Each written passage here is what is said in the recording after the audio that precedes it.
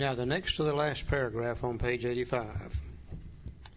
Much has already been said about receiving strength, inspiration, and direction, not suggestion, from Him who has all knowledge and power. If we've carefully followed directions, not suggestions, we've begun to sense the flow of His Spirit into us. To some extent, we've become God-conscious. We've begun to develop this vital sixth sense, but we must go further, and that means more action. In other words, what's happened to us in these steps of 3 through 10, we've removed enough self-will that we're now becoming God-conscious. And by now we're beginning to receive some directions from God. Now, if the book says that God has all power and all direction, and I believe He does, the book says so, and it says God dwells within each of us, and I believe He does, the book says so, then it really stands to reason that you and I have within ourselves all the knowledge and all the power that we could ever need to handle any situation which comes up in the future. It's called a sixth sense of direction. I've got 5 senses. Everything I know on a conscious level, I learn from those. I can see, and I can hear, and I can smell, and I can taste, and I can touch. But what little bit I've learned through my 5 senses of direction is just a small amount of knowledge. But if God has all knowledge and all power, if I can tap into Him, then I can handle any situation in the future with God's help, whatever it might be. It's long been known we do that. You develop the sixth sense of direction through prayer and meditation. Most of us, we get here, I didn't know anything about meditation. I thought meditation is when you tried to clear your mind of all thought. Well, I've never been able to do that. When I wake up in the morning, that sucker turns on and it will not clear out. I thought maybe it was chanting, listening to soft music. That's probably some forms of meditation, but I knew nothing about any of it. I knew very little about prayer, even raised in church. I only knew 2 prayers. One went like this: Now I lay me down to sleep, I pray the Lord my soul to keep, and if I die before I wake, I'm not into that prayer anymore. That's dealing with death, and I don't want nothing to do with that. The other prayer that I used, and I bet you used it too, went like this: God, if you get me out of this damn mess, I swear I'll never do this again. Now I'm going to have to develop a life of prayer and meditation. Would seem to be impossible, wouldn't it? Bill Wilson is faced with the job of teaching people who are spiritually bankrupt how to pray and meditate, and Bill Wilson don't know how to do it either. Thank God he didn't. Because if he had really been knowledgeable, he would have written in such a manner that I could never have understood it. But he didn't know enough about it to be able to do that. What he did do is what he's done all the way through the book. He gives us some definite, valuable suggestions. And he said if we will use those in our lives today, we will develop our own life of prayer and meditation. He couldn't tell us how to pray and meditate, but he could tell us how to develop our own. He starts for just a few moments over on page 86. He tells us what to do when we go to bed at night. Here it is now in step 11. He said when we retire at night, we constructively review our day. Were we resentful, selfish, dishonest, or afraid? I believe that's step 4 again, isn't it? Yeah. Do we owe an apology? That must be steps 8 and 9 again. Have we kept something to ourselves which should be discussed with another person at once? I believe that's step 5 again. Were we kind and loving toward all? What could we have done better? Were we thinking of ourselves most of the time, or were we thinking what we could do for others, of what we could pack into the stream of life? But we must be careful not to drift into worry, remorse, or morbid reflection, for that would diminish our usefulness to others. After making our review, we ask God's forgiveness and inquire what corrective measures must be taken or should be taken. There's steps 6 and 7 again. So what the book is really suggesting is when we go to bed at night, we sit down and kind of take another little inventory. Step 10 was during the day when we're disturbed. Step 11 is before we go to bed at night. We made up a little sheet here you could use. You can use anything you want to. The main thing is do we inventory or not? On one side of the sheet, we took the basic character defects: selfish, self-seeking, dishonest, frightened, inconsideration. We took all the other defects in the 12 and 12, which are the offshoots of those first four, put them on the left-hand side of the sheet and call them the personality characteristics of a self-willed person. We tried to find the opposite and put them on the right-hand side of the sheet. Call that the personality characteristics of a God-willed person. Now all we're trying to do is get from the left-hand side of the sheet to the right-hand side. And I can sit down at night with this little sheet and run down through it, making a few check marks. That shows me where I've been that day, shows me what I need to continue to work on. Never do I find myself on either side of the sheet. The check marks change locations from time to time, but I'm beginning to notice that I'm marking more of them on the right than I am on the left. And slowly, over a period of time, we continue to become a different human being. Now, I've learned one thing about my sobriety. I am going to inventory. I've got one or two choices. I can put it off and put it off and put it off and put it off until I'm so sick that I'm almost drunk, and then I start trying to dig myself out from under that mess. Or I can take just a few minutes each day, and by doing it a few minutes each day, I keep myself in reasonably good condition, and I'm in much less chance of drinking. I find that it takes less energy to do it on a daily basis than it does to wait till I'm almost drunk and then start trying to dig myself out from under it. A very definite, valuable suggestion. Okay. The next paragraph tells us what to do in the morning when we get up. On awakening, let's think about the 24 hours ahead. We consider our plans for the day. Before we begin, we ask God to direct our thinking, especially asking that it be divorced from self-pity, dishonest, or self-seeking motives. Under these conditions, we can employ our mental faculties with assurance, for after all, God gave us brains to use. Our thought life will be placed on a much higher plane when our thinking is cleared of wrong motives. Most of us get up in the morning, first thing we do is go to the bathroom. One guy told me the first thing he did was get on a treadmill. I said, man, you got a better bladder than I've got. I go to the bathroom first. Then we head for the kitchen. And we get a cup of coffee and maybe a little food, and we feed the body. We get the body taken care of, we go back to the bathroom again.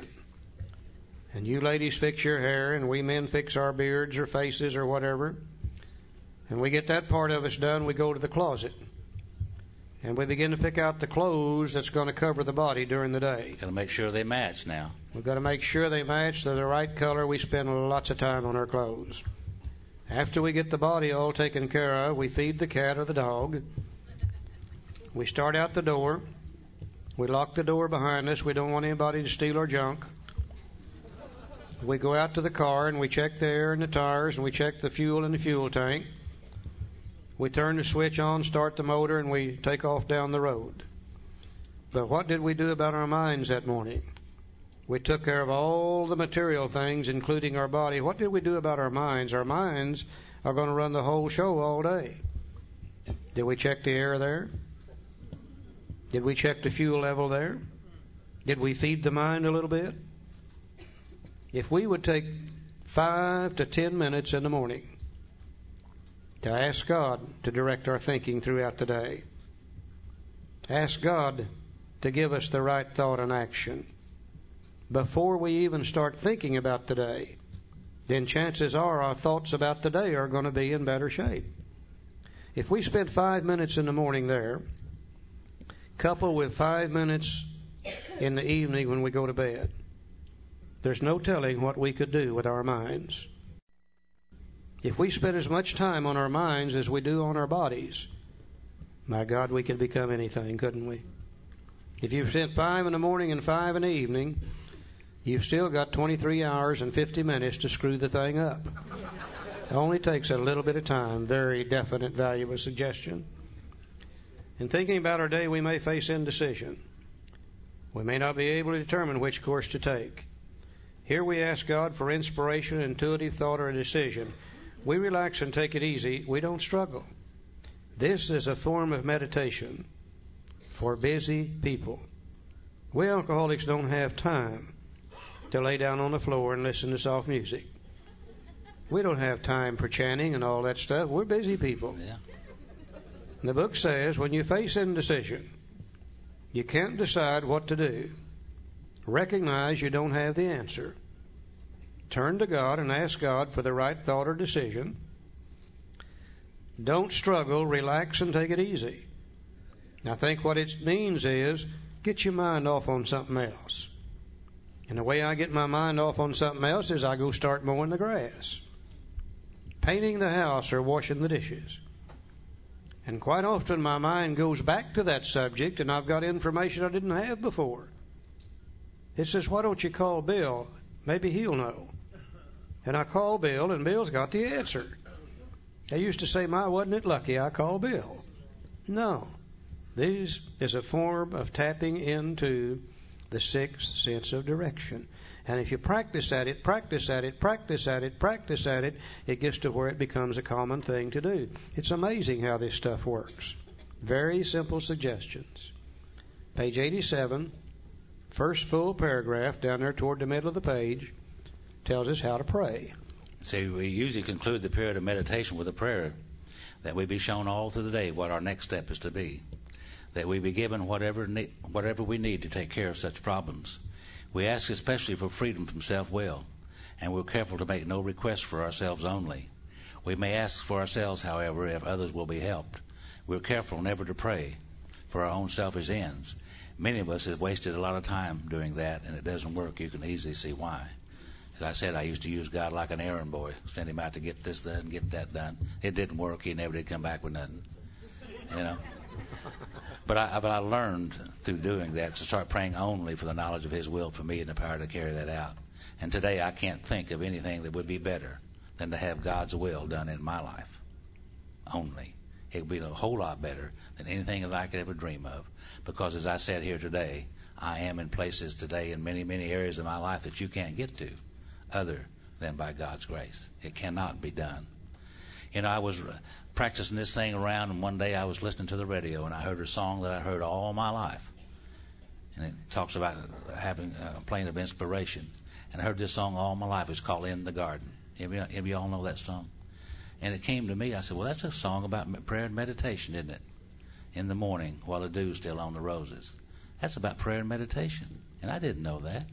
It just came to me. And I can read these things, and I can see these things today, and I know what they mean. I mean, I really do know what they mean. I don't know where that came from either. It certainly wasn't anything from me. I think it's God working in my life. I believe that. They said to me, pray only for knowledge of His will and the power to carry that out. I said, how in the hell is He going to know what I want? And they said, He don't care what you want. They said He's interested in what you need. And He knows more about what you need than you know yourself. And that's turned out to be exactly true.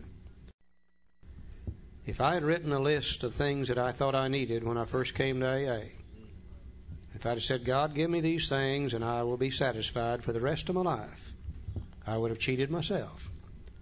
God has given me things far, far, far beyond my dreams could possibly be when I first came to AA. Absolutely amazing, the things that take place in our life by simply trying to follow God's will. People who have been self-will like us, who have literally destroyed ourselves on self-will. We don't need to be telling God what we want. God knows what we need, and if we do His will, He's going to see that we get it. You know, who could ever dream years and years ago we could be sitting in this room today doing what we're doing?